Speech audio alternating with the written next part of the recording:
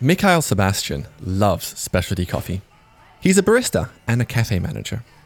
And as you would expect, he doesn't think much of McDonald's coffee. Well, just burned dark roast coffee. And I didn't use milk and sugar, but it's just coffee was nasty. Yeah. Mikhail doesn't want to drink the coffee from McDonald's, but he really doesn't have a choice. Because McDonald's had a free Wi-Fi and I brought my laptop. Then I spent like 8 hours every day in McDonald's on the computer. And then when McDonald's was about to close, I was just going back home. Mikhail is on the computer because he's sending emails to people around the world to help him. It's, because I just didn't want to be on that island. It wasn't for me. I felt like I was in a completely different world. This McDonald's is in the middle of the Pacific Ocean, on the tiny island of American Samoa. And Mikhail is stuck there. He can't get off. And then I was stranded in the island that I didn't even plan to live there. The American Samoans aren't stopping him from leaving. They want him off the island too, but they can't get rid of him. I mean, there are boats and there are planes, but no one is going to let him on board. And that's kind of the reason why he's stuck there in the first place. He was working as a barista in LA in 2011, and he went to American Samoa for a couple of days, to check it out. But when the time came to get back on his flight to LA, things got kind of weird. Hawaiian Airlines looked at my passport and they didn't know what to do with this passport. And they called the supervisor. Supervisor contacted the U.S. Department of Homeland Security in Honolulu. And the response they got that I wasn't allowed to board the flight. Mikhail was not allowed back on his flight because he is stateless. As in, no country in the world recognizes him as one of their citizens. Statelessness affects millions of people. And up to thousands, possibly even tens of thousands, in the coffee world. And Mikhail's case, getting stuck in American Samoa, is one of the most exceptional cases of statelessness in America. Yeah. I don't, This is David Balawate, one of the world's best lawyers on statelessness. There has been nothing in my career quite like this case. So how exactly did Mikhail get stuck on this island? Who else is stateless in the coffee industry? I'm James Harper.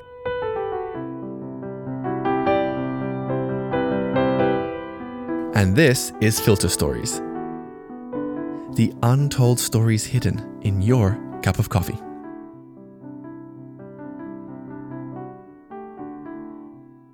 So, first things first. How did Mikhail become stateless? Well, Mikhail was born in the former USSR.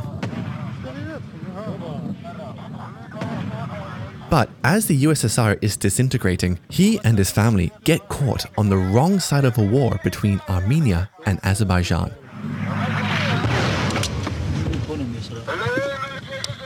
I read somewhere that a member of your family was murdered. My aunt. And when she was going home, a bunch of people apparently, they surrounded her and they just used the stones to murder her and she died. And that's when my parents were pushing us to leave the Azerbaijan quickly. Mikhail and his family eventually end up in Turkmenistan. Here, his family feels safe from the violence. But not Mikhail, because he has something new to fear. Being homosexual, it was a taboo, and it was not accepted openly at all. And if parents gonna find out, that they might gonna kick you out from the house, and you might gonna end up in jail, or you're gonna be beaten up or killed. So it's kind of either one. So Mikhail is now in his early 20s. He's got a job as an English translator in Turkmenistan. And then he gets a break. He's asked to visit America and translate for a government minister who's getting surgery in Texas. So Mikhail lands in Texas, and all the while he's thinking to himself, took a mountain of paperwork to get me out of Turkmenistan in the first place, and it could be years before I get another chance to leave. So I woke up in the morning and I just look at the window and I decided that I am not gonna get on that plane back home. So Mikhail misses his flight back to Turkmenistan, and now he's in America illegally. He files for asylum and he ends up in front of an immigration judge. But the judge rejects his case. Mikhail is denied asylum and he's ordered to return back to Turkmenistan. This is when things go very badly wrong for Mikhail. Mikhail has one passport, a USSR passport. And now we're in the mid-90s. The USSR doesn't exist.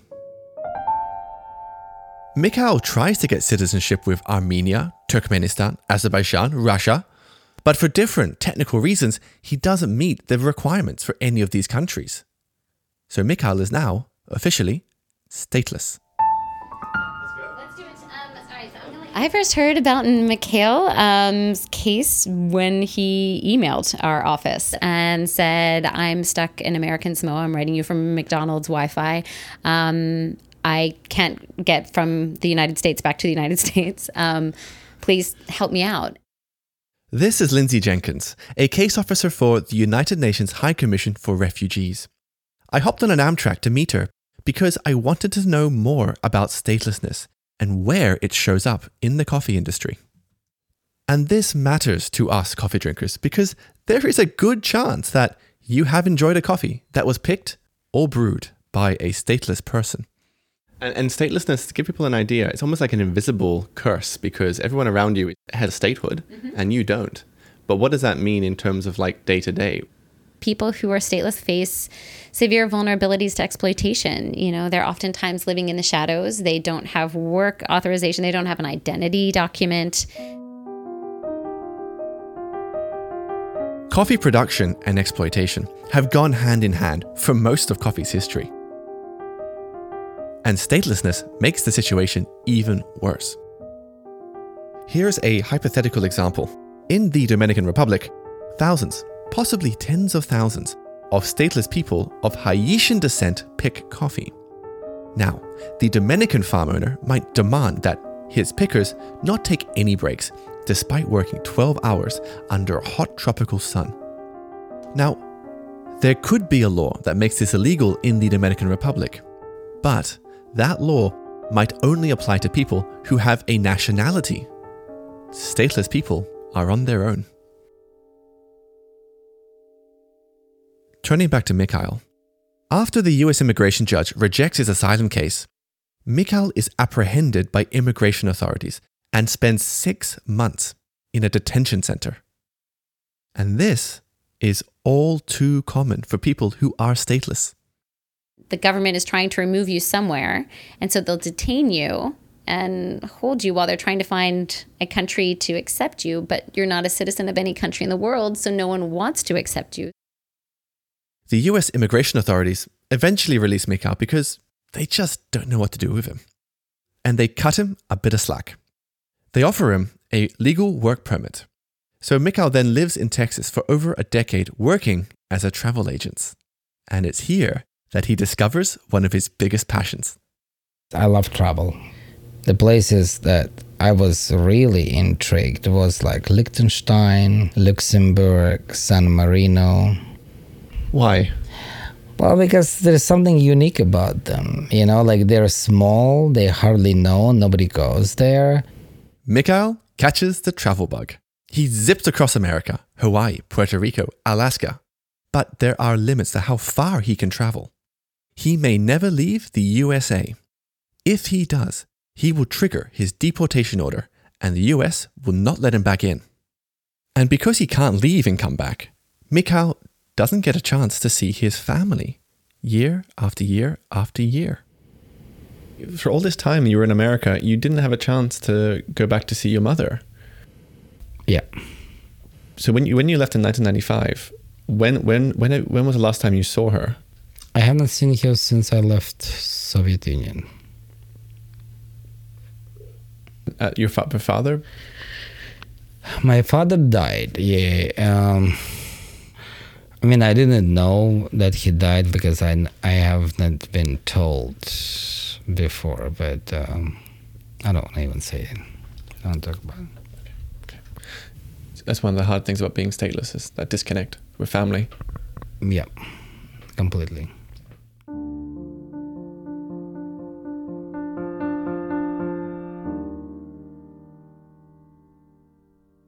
Eventually, Mikhail moves to Los Angeles.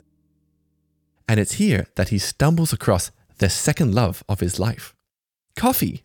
Specifically, African coffee. So tell me about the first cup of coffee you had, which made you change your perception towards coffee. Yeah, the first cup of coffee was in Los Angeles, California. One day they gave me to try coffee from Ethiopia.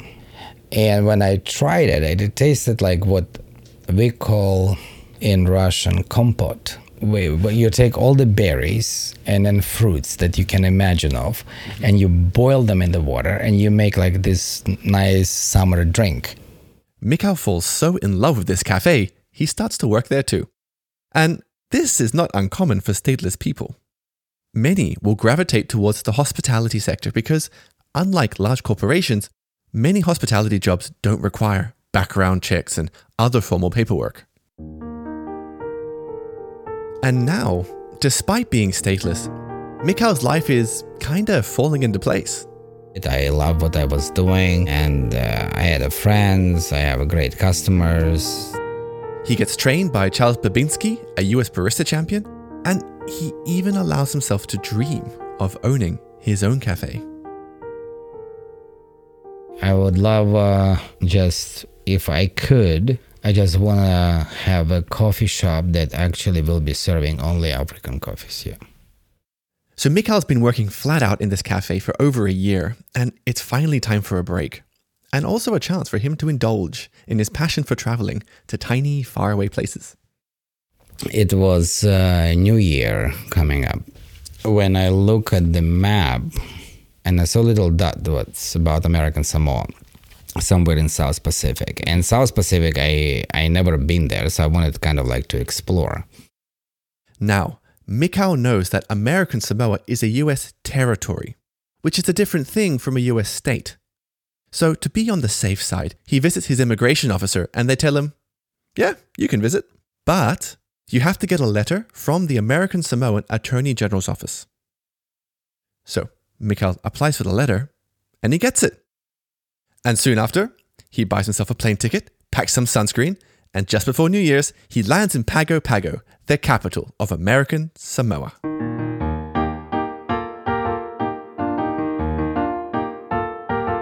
What were your first impressions of American Samoa? Samoa, it's not a touristic place.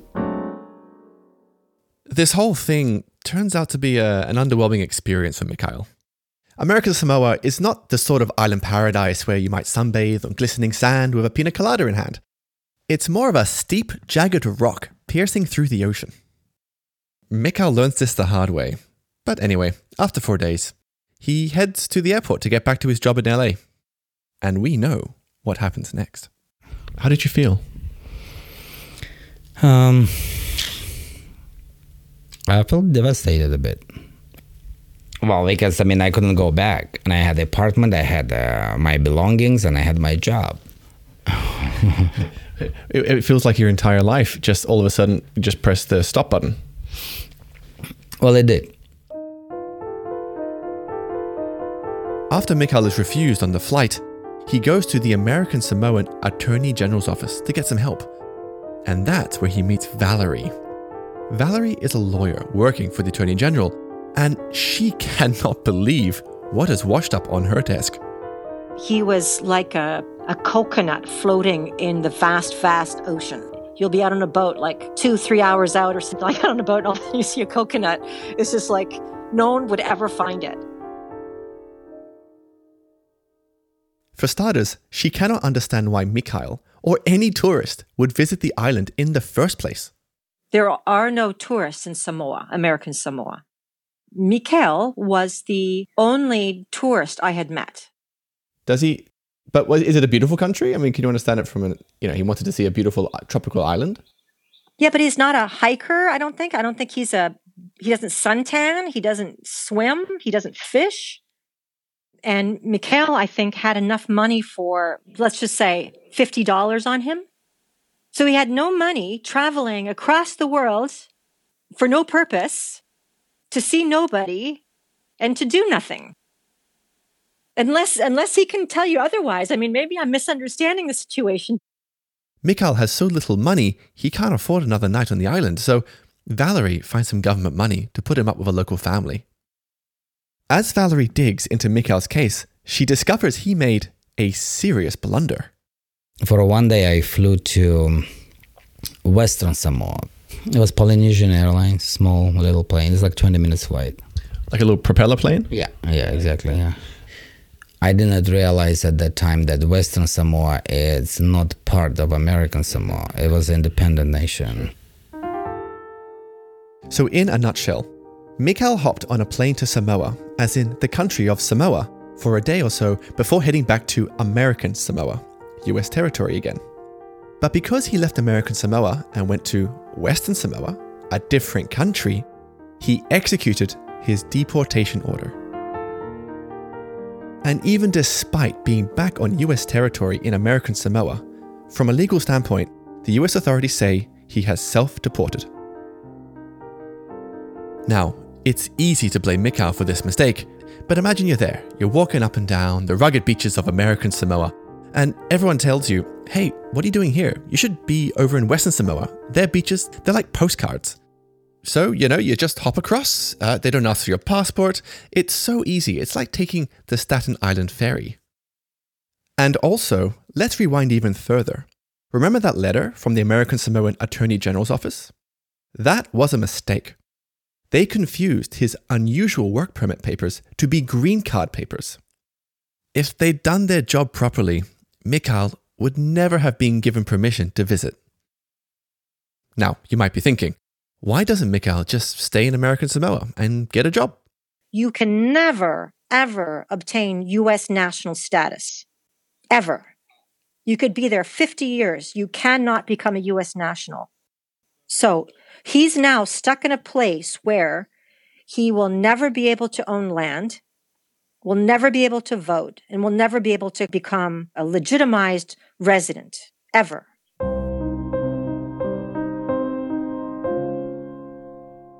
Valerie, the lawyer living in American Samoa, is now doing everything she can to get Mikhail off this island. She tries to get the ear of different US agencies and tell them, listen, there's been a mistake. Just let him back in. I wrote to everybody and I pled my case. No one lifted a pinky to do anything. And everybody said, we cannot help an illegal person in the States who self-deports. Oh no. It was like one of those growing momentum of, just how bad it was. Weeks go by and Mikhail gets more and more restless. And then, so he was coming in daily. It would be the equivalent of someone going into a restaurant and going into the kitchen area and standing next to the cook saying, is it ready? Is it ready? Now is it ready? Is it ready now? Like that. So it was like, no, it's not ready. Go sit at your house. And soon, Mikhail's frantic desperation morphs into depression. So the daily life, he did not take advantage. It wasn't like he said, okay, well, I'm going to be here. I might as well go and volunteer. And again, I think this is part of the just psychology of how awful. It's almost like when you're unemployed. You often sit around and you gain weight and your skin's crappy and because you're unemployed. It's really not the time to be out hiking and bowling and partying with your friends. You're depressed. There are other stateless people in the coffee world who feel just as hopeless and unwanted as Mikhail feels. Take Mohammed. He's a stateless person living in Côte d'Ivoire. UNHCR profiled his story in 2015. He was born in neighboring Burkina Faso, but his parents died when he was very young and his uncle brought him to Côte d'Ivoire, where he now lives. And Mohammed grows coffee in his village. And to sell his coffee, he travels to neighboring towns. But that's where policemen and military people will often stop him, and they will discover that he has no identity papers. That's when they demand very expensive bribes to let him go. This is so stressful and expensive for Muhammad that he has resigned himself to never leaving his village for the rest of his life.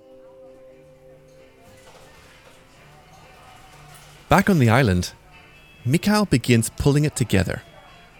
He stops nagging Valerie and begins spending up to 8 hours a day at his local McDonald's. Breathing in the aroma of deep fried potatoes, Mikhail sends out Facebook messages, he tweets, he blogs, he talks to news agencies. The McDonald's Wi-Fi carries his SOS signal across the ocean. 39-year-old Mikhail Sebastian was born in the former Soviet Union. He even bags a slot on NPR. I come to McDonald's every day from 7 a.m. to 6 p.m. because that's the only place I can use the Wi-Fi. Do you have any sense of when or whether, in fact, you will ever be allowed to return to the U.S.? I hope that the situation will be resolved because I lived 16 years in the United States, and the United States is the only home and country I know, and I don't have any other place to go. I really don't. My job, my friends, I started there. I integrated within American society and assimilated. And I don't have any other consulate or embassy to turn around and look for protection who will be able to advocate on my behalf but the United States.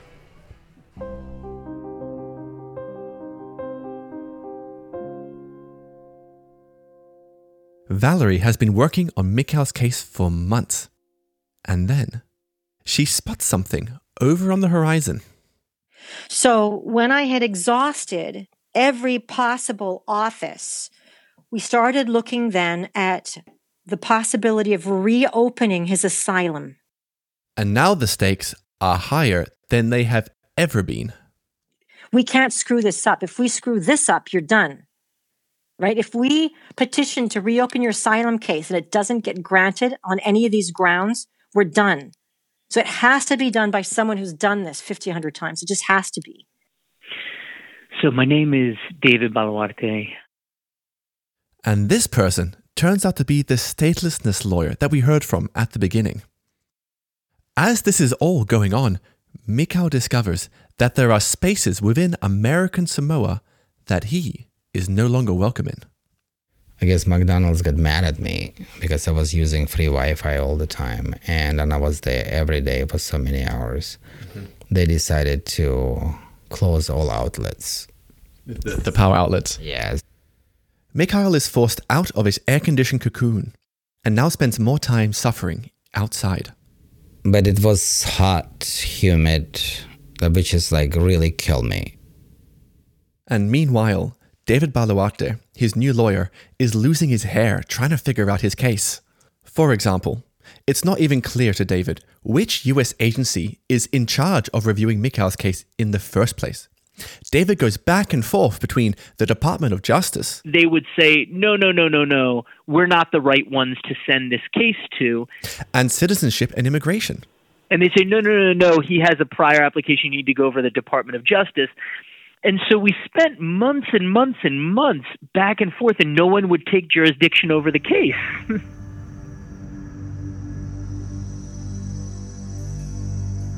Mikhail was born in the former Soviet Union. And in the meantime, UNHCR flies a film crew to American Samoa to capture Mikhail's life and use his predicament to raise awareness of statelessness in the USA. And this brings a ray of light into Mikhail's life. I asked them if they can bring me some coffee from coffee shops. How did that feel? It felt really good. They brought me Kenya, and as soon as I started grinding and brewing, and the smell of those flavors of blueberry, blackberry, and I was really excited. It was like a taste of being free.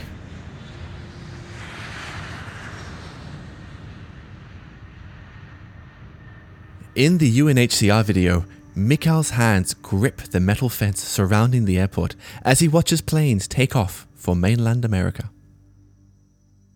Well, it was a taste of free, but then I went to the airport with them and I saw them boarding the flight, and I was like kind of like upset, like I wasn't able to get on that flight, but they were leaving. So statelessness takes all human away from you, and it demonizes you a lot, and you start thinking about so crazy stuff. And I was thinking about suicide on many occasions. But something stopped me.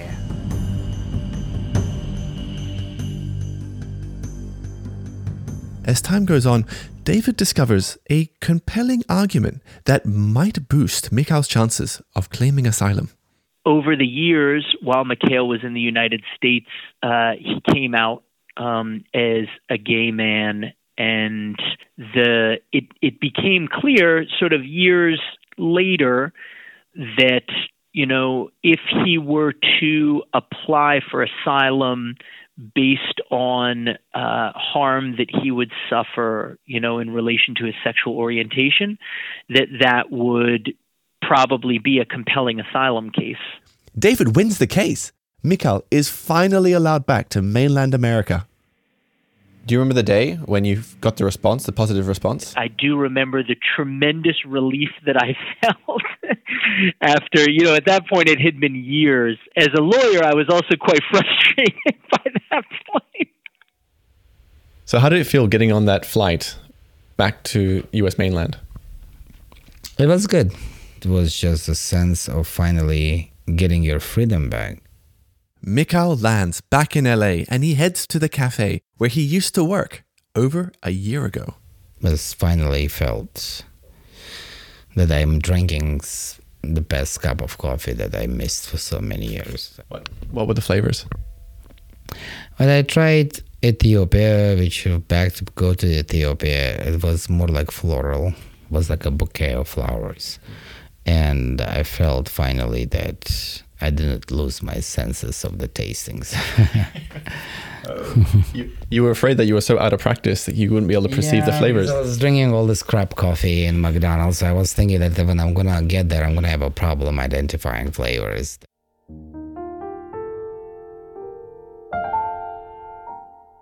But despite getting his asylum case approved, Mikhail's journey still has a long way to go. Here's Lindsay again from UNHCR. Mikhail is still not a citizen of any country at this point.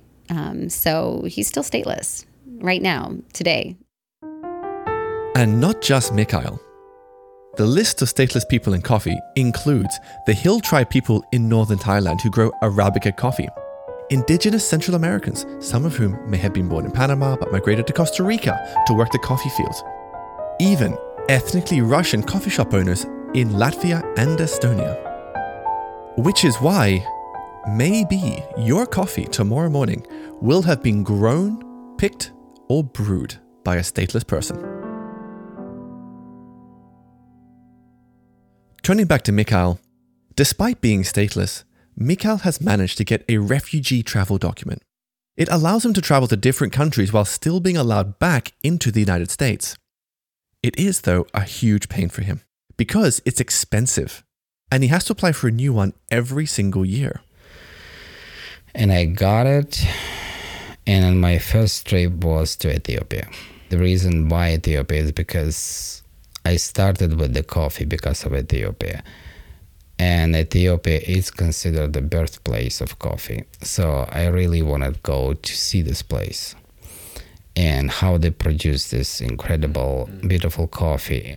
How did it feel being abroad? I felt great. I had the tears, and that because it was my first international flight and was with Ethiopian Airlines from Washington, and plus I was going to the birthplace of coffee, so that was kind of, for me, was very special.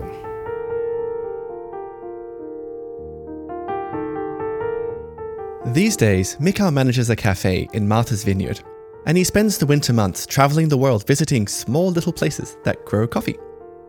He is hoping he will get the papers soon to become a US citizen, and so he can live a life free from the curse of statelessness.